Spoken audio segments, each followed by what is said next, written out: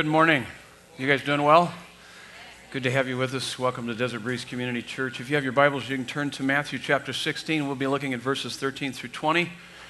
Hey, someone I want to recognize this morning, my mom. She turns 80 today. She's right back there, right next to my dad there. Hey, Mom, I'm still your favorite, aren't I? Okay. You heard this. I'm her favorite, didn't you? Okay. Hey, Vintage Jesus is our current, actually we're kicking it off brand new this weekend, our teaching series, The Jesus Most People Miss. Is He Fully God is the title of this weekend's message. I'm excited you're here today. What a wonderful day this is. Big question, who is Jesus Christ? Since the first century, that question has never failed to create a stir.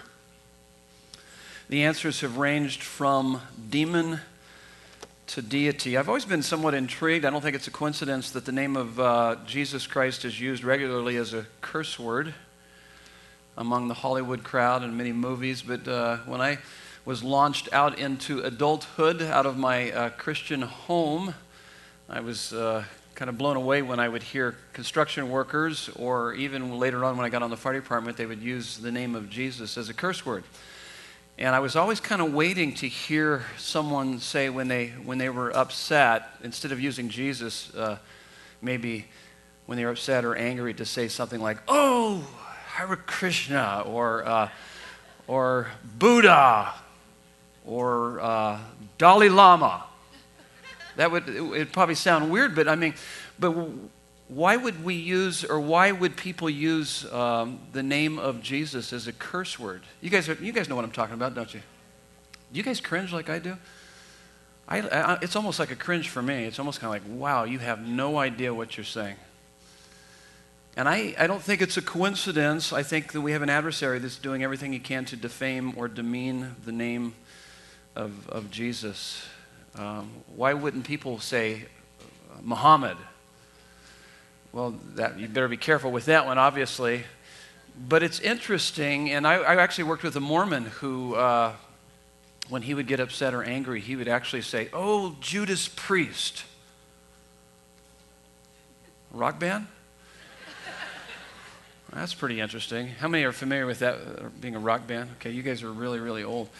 But yeah, isn't that interesting? And so, no one is more loved and hated than Jesus Christ.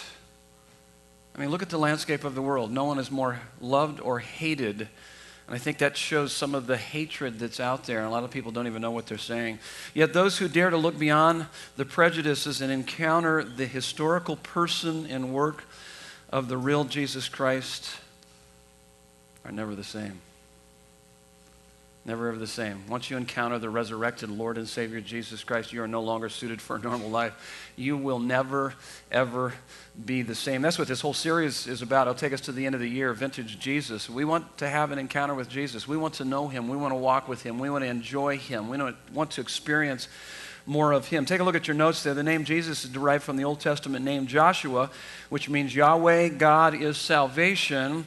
And the title Christ, sometimes people think that's his first and last name. No, it isn't. Actually, the name, his name is Jesus. And Christ is his title, which means one chosen, anointed by God to be the Messiah who delivers God's people. In his name and his title represents really who he is, his purpose. It's phenomenal. He came to rescue us from peril. He's our rescuer. And so we see that in his name, Jesus, and in his title, Christ. And so we're going to explore that. This morning we're looking at, is he fully God? Quite a bit of discrepancies, a lot of disparity between what a lot of other major religions say and what Christianity says, as we will see. You can see the notes are divided up. Who do people say Jesus is? What did Jesus say about himself? And then we'll end by talking about who do you say Jesus is? And then we'll have a water baptism. Would you bow your heads with me? Let's begin with a word of prayer, and then we'll dive into our text, wonderful text, and then unpack these notes. Father God, as we embark upon a new series this weekend, open blind eyes and deaf ears to the light of the gospel of the glory of Christ. who is the image of God. Stir up our dull hearts with greater affection for the man Christ Jesus. Through the study of your word and the work of your Holy Spirit, may we find unspeakable and glorious joy in the beauty and glory of who Jesus is and what he has done for us that ruins us for anything else. We pray these things in Jesus' name. And everyone said, amen. Take a look at this text. Matthew 16, starting at verse 13, we'll work our way to verse 20. Now, when Jesus came into the district of Caesarea Philippi, he asked his disciples, who do people say that the Son of Man is?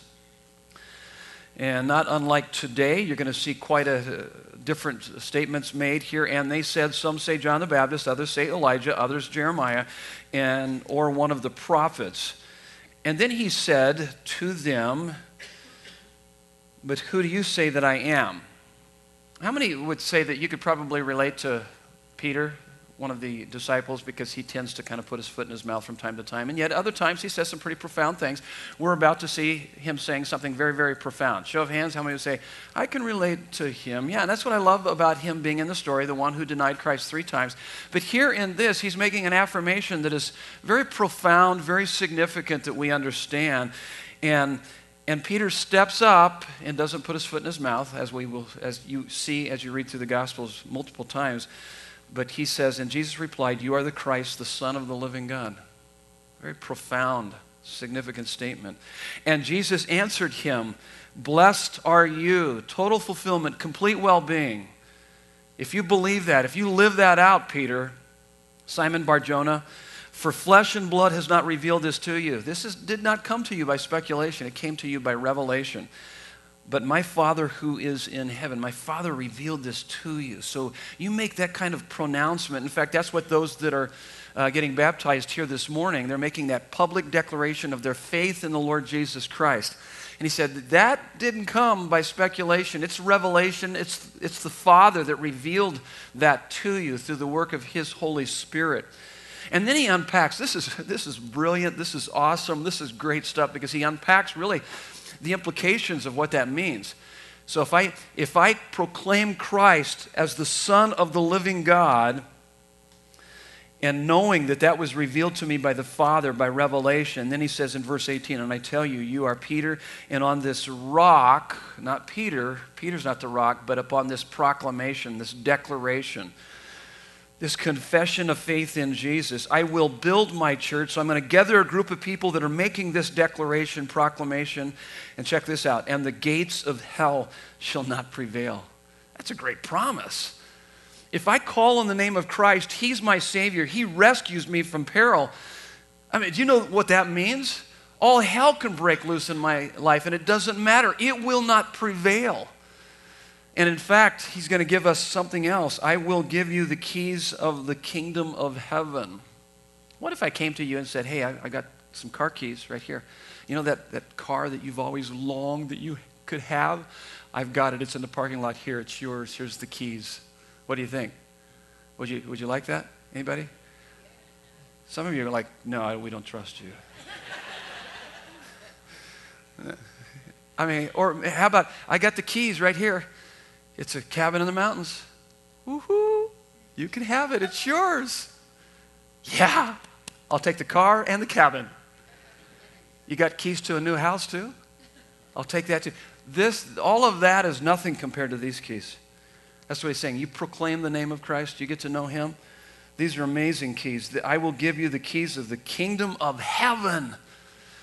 Keys give us access.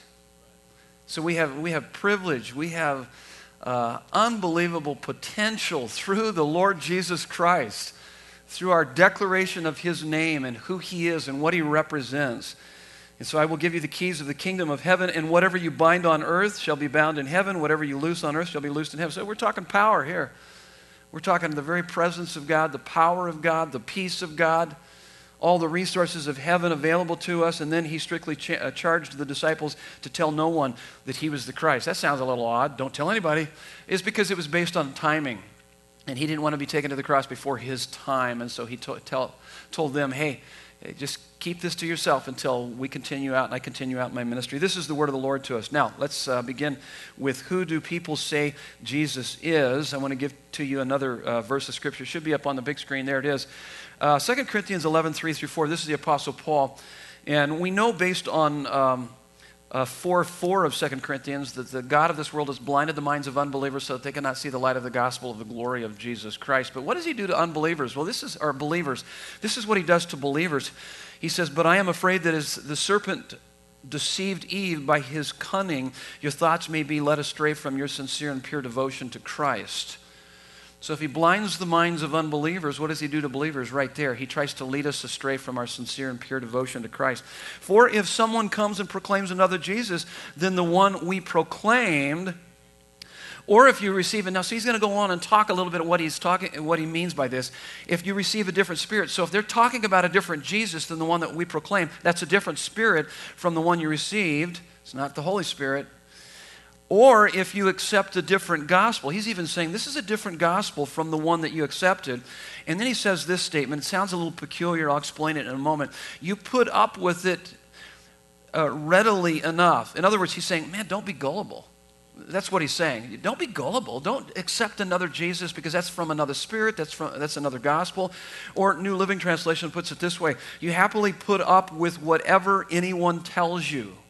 Don't do that. You're being led astray from your sincere and pure devotion to the one true living Christ Jesus. Don't do that. Don't be led astray. Now, as we explore the landscape of this world and we look at what different religions say about Jesus, I've got a list there. Let me walk through this list. Who do people say that Jesus is? That was the question Jesus asked the disciples. And so as we look out, for instance, Islam, it's growing at quite a rapid pace. He is merely a man, a prophet, inferior to Muhammad. Buddhism, he was not God, but an enlightened man like Buddha. Hinduism, he is a teacher, guru, or an avatar. His death didn't atone for sins. Scientology, he is rarely mentioned. He is not the creator and did not die for sin. I'm a little skeptic of Scientology. Any religion invented by a science fiction writer and spokesperson as Tom Cruise makes me a little suspicious. Okay, sorry, but it's just like, what? Science fiction writer comes up with this religion, and it's a bizarre religion, really, the more you get into it. And then there's Mormonism. Now, this is what Mormonism teaches. He was not God, but only a man who became one of many gods. He was a polygamist and half-brother of Lucifer. His body was created by sexual union between Elohim and Mary. Now, everybody look up here just for a minute. Last night, this place was full, and there was a family sitting right here in this row, and they were all Mormons. And a Mormon missionary came up to me and said, "That's not what we teach." And I go, "Well, you need to examine the early writings of Joseph Smith." And a lot of Mormons aren't familiar with a lot of what Mormonism is really about. And so if you're a Mormon here, and I would encourage you to explore those writings. There's a major disparity between what Joseph Smith taught through Doctrine and Covenants, Pearl of Great Price, and the Book of Mormon as compared to what the Bible teaches in relationship to the Lord Jesus Christ. Because his argument to me was that we teach the same Jesus. And I said, no, you don't. You don't teach the same. You're a very nice, very bright young man. I appreciated him coming up and talking to me afterwards.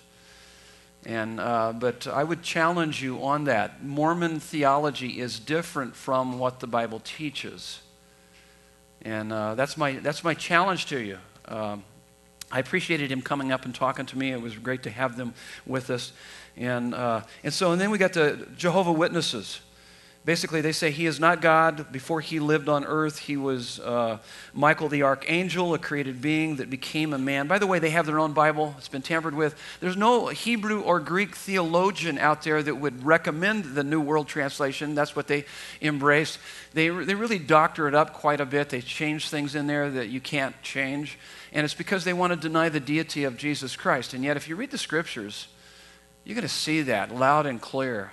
John chapter 1, Colossians 1, Hebrews 1, Revelations chapter 1, all proclaim the deity, that Jesus is God.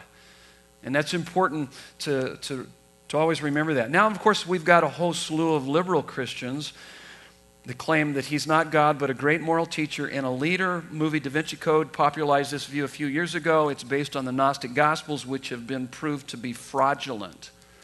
I would also challenge you on that. And there's plenty of liberal churches right here in the Valley.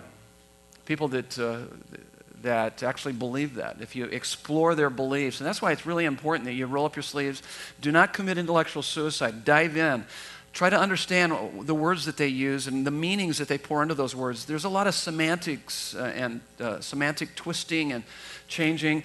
Look what Tim Keller has to say. Anyone who would make a claim that all religions are equally right is not listening very well to what each teaches. Major disparity, major controversy, major contradiction in, and this is just a short list. This is just a short list. I would encourage you to explore that more. Now, it's important we go back to see what Jesus says. This is a short list of what Jesus says. We could spend the next years talking about what Jesus said about himself. Very profound, very important, but this is just a short list of what he said. Let's explore this. What did Jesus say about himself? Number one, he claimed to be the way, the truth, and the life. That's your three fill in the blanks. So John 14:6, Jesus said, I am the way, the truth, and the life. No one comes to the Father but by me. Oftentimes people will say, well, Christianity, you Christians are so exclusive, so narrow-minded. Wait. It's not something that we came up with, if you want to call us narrow-minded as Jesus being the only way, because there are many people who will say the argument, well, don't all roads lead to God? Just as long as you're sincere. And it was Jesus that said this. We say this only because Jesus said this. He's the one that said, I am not a way, but the way, the truth, and the life. And no one comes to the Father. No one comes to the Father, but by who? By me, by him. Now, what's interesting, and this is what separates Christianity from all the major religions of our world today, they would give you a plan of action. And what we have in Christ, what we have through Christianity is a person. The way is a person. It's not a plan of action. You do these things and somehow then you can have a right relationship with God. It's a person. It's through him, through what he's done. It's not good advice. Everything else would be good advice of what you must do to make yourself right with God. The gospel is good news about what he has done through Jesus Christ to make us right with God. It is a done deal. It is finished. And that's really important. In fact, really what he's answering here, way, truth, and life, is answering some of life's most basic questions. Why am I here? What is the purpose of life? How can I know God? I am the way. I am the way to God and to understand. If you want a relationship with God, I am the truth. I am the truth about God. You want to get to know God? Get to know me. Read about me through the four Gospels. You want the very life of God? You want your life infused with the life of God? I am the way, the truth, and the life. Believe me, those who give their life to the Lord Jesus Christ, there's not a more soul-satisfying, life-liberating kind of life that you can experience. That's what he provides for us. Oh, and by the way, let me make this very clear. It's not that we obey him to have his blessing in this life. We have this blessing in life, therefore we obey him. The obedience comes as a result of the acceptance we have through Jesus Christ. I am the way, the truth, and the life. It's a person, not a plan of action. And that's what ultimately transforms our lives. If your life isn't being transformed, you got to go back to your acceptance in him and what he's provided for you and get to know the Lord Jesus Christ. Here's the next one. He claimed to be sinless and able to forgive sins. This is another claim of Christ. John 8:46. Which one of you convicts me of sin? I tell you the truth. Why do you not believe me? It even tells us in 2 Corinthians 5:21, he who knew no sin became sin for us so that we might become the righteousness of God. Now, here's what's interesting, and I tried to convince my wife that I was sinless when we were first married. Because I tried to blame her for all of our marriage problems. So it's a common thing that we all fall prey to, and I worked really hard at this. No, this marriage would be a much better marriage if it wasn't for you. She wasn't buying that. You mean to tell me that you don't play any role in this whatsoever? No. I don't at all. In fact, Jesus and I are pretty close to the... No, and the more I read the scripture, obviously, I couldn't play that game for long because she pointed out, she said, well, what about this and what about that? And she's got a long laundry list of things on me. And the more she got to know me, the longer the list got, okay? And so if I claim to be without sin or you claim to be without sin, it's not going to go. But he claimed to be without sin. He was sinless, but also he claimed to forgive sins. That's pretty fascinating. Mark 2:5, and when Jesus saw their faith, he said to the paralytic, son, your sins are forgiven. Why is that? I think, actually, if you read about King David in the Old Testament, in his Psalm of Repentance, Psalm 51, he gives us a little bit of a clue to this whole thing. Only God can forgive sins. In fact, all sins are ultimately against God. The more you understand that, the more you're going to be able to understand and overcome the sins in your life. He says in chapter 51, verse 4 of Psalms, he says, against you alone have I sinned. Wait a minute, he committed adultery and murder and all these other things, but he realized, and you kind of get a little bit more of a clue of that later on in that psalm, because he says, restore unto me the joy of my salvation. And it's not that he sinned and lost the joy of his salvation. He lost the joy of his salvation, therefore he sinned. Sin is what we do when we're not finding our satisfaction in God. And so we sin in direct proportion to the fact that I'm not finding my greatest delight in him, and I think that I can find it out there somewhere. And so all sin is ultimately a trampling on the love and wisdom of God. God says, hey, in my love and wisdom, I've established how I want you to live. This is the best way to live. Follow me in this. And oh, by the way, I will empower you to do that with my Holy Spirit. But when we choose otherwise, we're trampling on his love and wisdom. We're sinning against him because we think we know better. We think that he's holding out on us in some way. That couldn't be further from the truth. And so he claimed to be the way, the truth, and the life. He claimed to be sinless and to forgive our sins, and he indeed does that through the cross. That's so wonderful. Number 3, he claimed to come from heaven. This is also what separates Christianity from major cults and religions of our world today. In fact, you can read books that talk about people dying and going to heaven, but not too many people have come from heaven, and that's what he says here in John 6:38, for I have come down from heaven not to do my own will, but the will of him who sent me. How do we know there is a God? Someone were to ask you, okay, tell me, how do you know there is a God? We know through creation, conscience, commandments, but ultimately through Christ. He showed up here. God in the flesh, through Jesus Christ. And this is what separates, once again, Christianity from the major cults and religions of our world today. Every other religion could be put in this category. If anybody ever asks you, what's the difference between Christianity and major cults and religions of our world today? This is the difference, is that every religious belief system is based on a works righteousness. If I do these things, it's a finite man trying to relate to an infinite God through a code of works or ethics or some kind of behavior, to where Christianity is an infinite God relating to a finite man through his son, Jesus Christ. We certainly could not reach high enough, but he could reach low enough, and he did, and he rescues us through the Lord Jesus Christ. And that's important to keep in mind. And even when you study the Scripture, the big question is the Scripture primarily me seeking God, or is it God seeking me? Well, it's God seeking me. It's God pursuing me. It's not what I must do to be right. It's what he has done to make me right with him. I mean, take, for instance, Buddhism says eightfold path. There's their works righteousness. Islam, 5 pillars. Judaism, 10 commandments. Hinduism, reincarnate until you get it right. Mormonism, exalted to godhood by works. They're heavy, heavy duty on the works. They've got a list of works that you need to perform. Jehovah's Witnesses, baptized as a Jehovah's Witness, earn everlasting life by door-to-door work.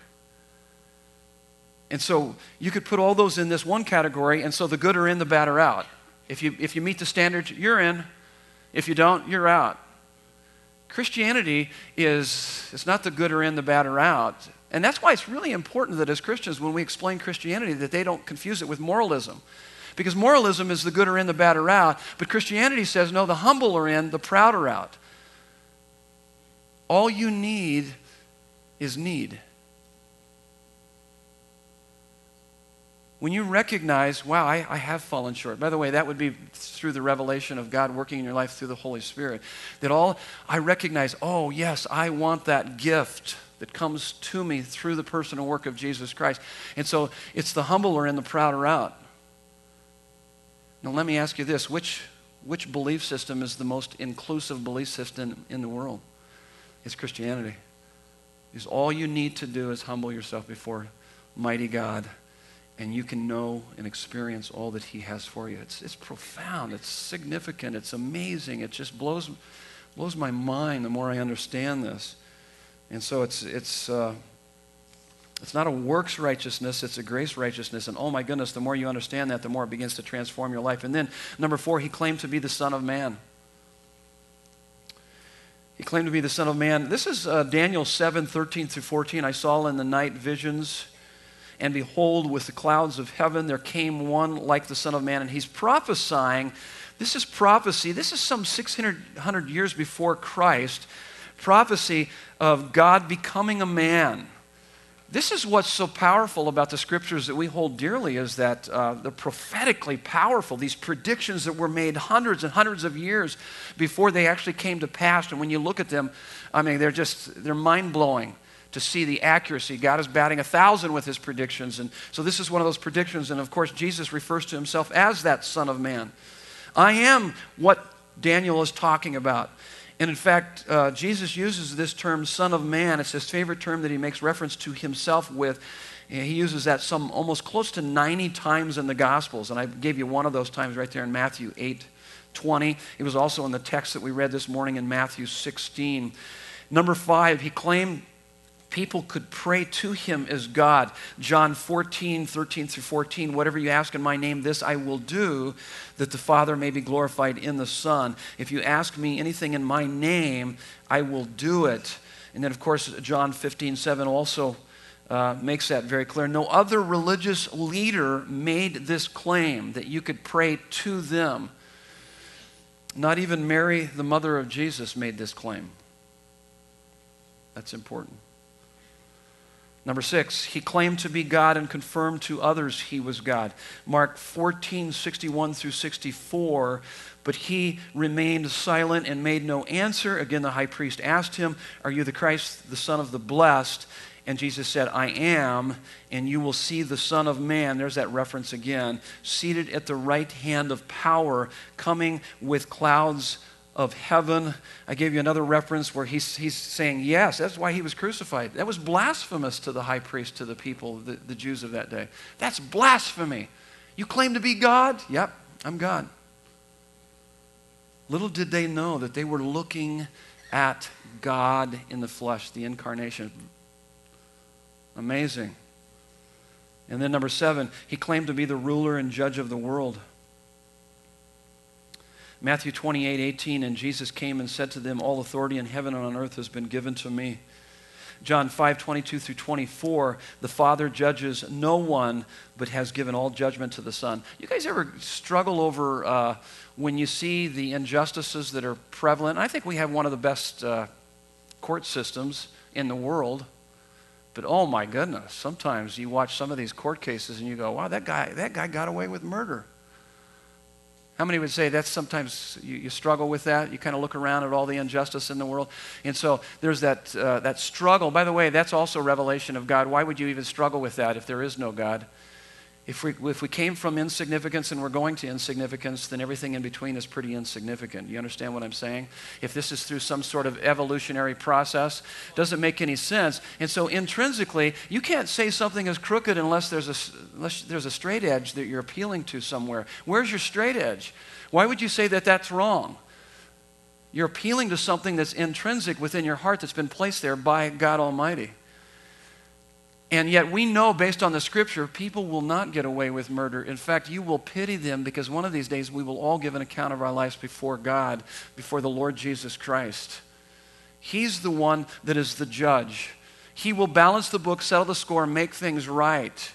And the more you understand that, you realize, wow, I pity them. I pray that they repent. I pray that they come back to Jesus. Because with his first coming, this is what's so phenomenal about Jesus. With his first coming, he came to bear judgment. Listen to me. he was slaughtered on the cross for you. That's how much the God of the galaxies loved you. It tells us in Isaiah 52 and 53 that he was brutalized so badly you couldn't even recognize him as a human being. This is the God of the galaxies that came to pay the payment for our sin in full. All of our sin. So he paid in full. It is finished. That's what he uttered on the cross. So our sins are forgiven. Ticket to heaven. We're ready. We're headed to heaven. And he provides us with everything in between. We have everything we need through Jesus Christ. So, pretty amazing. He's going to, so the first coming, he came to bear judgment. Second coming, he's going to bring judgment. So if you reject his first coming, bearing your judgment, you will face his judgment. No two ways about it. The Bible's clear about that. I choose to let him bear my judgment. What do you think, huh? You guys right there with me? Yeah, praise God. He paid for all of my sins. I have his Holy Spirit within me. So I can face the issues of life. Even though all hell breaks loose in my life, I have everything I need through Jesus Christ to face it all. Because eventually I'm going to be with him for all eternity. And so pretty amazing stuff. By the way, also, it's kind of interesting, this whole idea. He's the hero of our lives. When you look at maybe your favorite movies or books or stories, I'm so intrigued. I'm old enough now to see there's been quite a number of, they keep making one more Spider-Man, one more Superman, or one more, Batman. How many more Batman, Superman, Spider-Mans can they make? Why are we so intrigued? But if you look at the plot line of a lot of these superhero kind of movies, it's there because we know deep in our heart there's something in us, that there's something beyond the natural, and it's people escaping death, overcoming evil with good, and a love that we never lose, and that all resonates with us. That's the deepest longing of our heart, that we know that there is something beyond the natural. We want to escape death. We all want that. And we all want to see evil overcome by good, and we want a love that we never lose. And what's interesting about all these superhero movies or your favorite book or story, whatever it might be, Jesus is the underlying reality to which all of these stories are pointing to. As Pastor Scott, our executive pastor, we were talking about this at the beginning of this service, that Scott said, he is the happily ever after that we long for. He's the love of our life. He's the one that gives us a love that we can never lose. He gives us this escaping of death and overcoming evil with good in our own lives, but one of these days he'll come back and set up his kingdom. And oh my goodness, what a wonderful day that will be. Okay, and then that takes us to the very last one here of this list. Like I said, we could go on with this list, but he claimed to be able to satisfy the deepest longings of our soul. John 6:35, Jesus said to them, I am the bread of life. Whoever comes to me shall not hunger. Whoever believes in me shall never thirst. This is in the present active indicative in the language, and what it means is that it's not just a once done thing. Those that are making a public declaration of their faith in Christ through water baptism is that they recognize it's not like something you punch off, check on the list. No, you're entering into a relationship where you're going to walk with Jesus, know Jesus, experience Jesus. You're going to come to him each and every day and find the longing of your soul satisfied. That's what he's saying. He is the bread of life. Whoever comes to him, keeps coming to him, shall never hunger. Whoever believes in him shall never thirst. Jesus in chapter 4, when he talked to the woman at the well, she had been married 5 times, finally gave that up. She was living with the 6th guy. And he says to her, drink of this water, you'll be thirsty again. And in essence, he was speaking metaphorically, and he was saying, hey, you know what? There's nothing on this planet Earth that can satisfy you. Drink of this water, you're going to be thirsty again, but drink of the water that I give you, and oh, it will satisfy the deepest longing of your soul.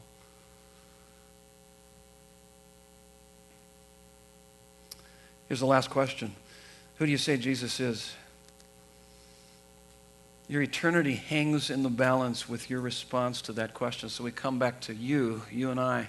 Who do you say Jesus is?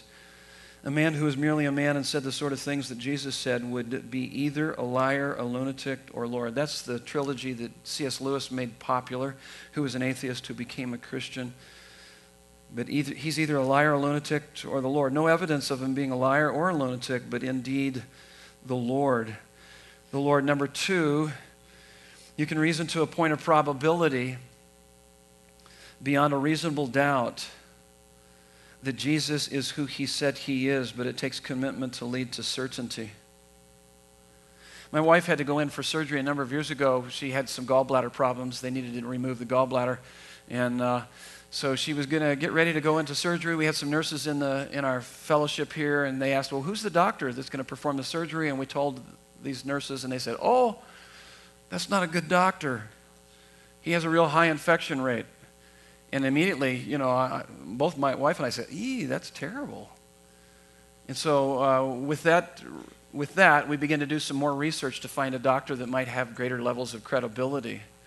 And so we did find one, and when we felt like we had enough evidence giving validity to that particular doctor, she went under the knife and removed her gallbladder and was able to work through that and survived it successfully, and it was all good. Now here's my point, is that you can reason to a point of probability, but it takes commitment to lead to certainty. At some point, you've got to go under the knife to really find out whether or not you can trust this person or trust the Lord Jesus Christ. Because certainly it is historical, evidential, and factual. It will tilt the scale in favor of the fact that there was this man, Christ Jesus, who walked this earth. He is indeed God, and these scriptures validate that. And there's plenty of evidence, but at some point you've got to make the commitment. You've got to make the commitment. You've got to give your life to him. And in fact, if Jesus is who he says he is, then nothing can satisfy you like he can, and it would be folly of the highest kind not to be fully devoted to him. Full devotion to him and fullness of life are one and the same pursuit. Jesus said, I came that you might have life and have it to the fullest. Would you bow your heads with me? I'm going to give you an opportunity to make that confession of faith right now before we baptize those here this morning. Just with heads bowed, eyes closed, let me just talk to you just a little bit, and then I'm going to pray. I'm going to walk you through the process of what it means to make a confession of faith. Everyone lives for something. Everybody here, even if you're not a believer, you live for something. Whatever you live for, whether you want to call it this or not, it is the Lord of your life. And if you live for money, romance, sports, career, or family, the list goes on, and don't achieve what you had hoped for, any or all of those lords will be terribly unforgiving. And even if you get them, are terribly unfulfilling. Even the most successful careers, families, or anything for that matter, cannot give you the acceptance, security, and significance that the beautiful, glorious Lord and Savior Jesus Christ, the God of the galaxies, can give you. Jesus is the only Lord that when you fail him will forgive you eternally, and when you get him will fulfill you completely. So this is what you do to confess him as Savior and Lord, even as Peter we saw in this story in Matthew 16. You first of all, you acknowledge your sin that separates you from God. The Bible says, for all have sinned and fall short of the glory of God. You just acknowledge that. You're separated from him. And then B, you believe that Jesus Christ died on the cross for all of your sins. It tells us in Romans 5:8, but God demonstrates his love for us in this: while we were still sinners, Christ died for us. It tells us in Romans 6:23, for the wages of sin is death, but the gift of God is eternal life through Jesus Christ our Lord. So you receive that gift. So you acknowledge your sin, believe that Christ died on the cross for your sin, and then you confess, that's C, you confess him as your Lord and Savior. Romans 10:9-10, because if you confess with your mouth that Jesus is Lord, believe in your heart that God raised him from the dead, you will be saved. Do that right now. Maybe if you've never done that before, what a wonderful day this would be if you would make that confession of faith in him. And maybe if you are a believer, to renew that confession of faith just by walking through those ABCs. God, we do that this morning. We acknowledge our sin that separates us from you. We believe that Jesus is the way, the truth, and the life, and no one comes to you except through him, through his sacrificial love for us. It's his sacrificial love for us that awakens our sacrificial love for you and for him. And so we confess him as our Savior and Lord. We give him our lives. We want to live our lives for him and for his glory. We pray these things in Jesus' name. And everyone said,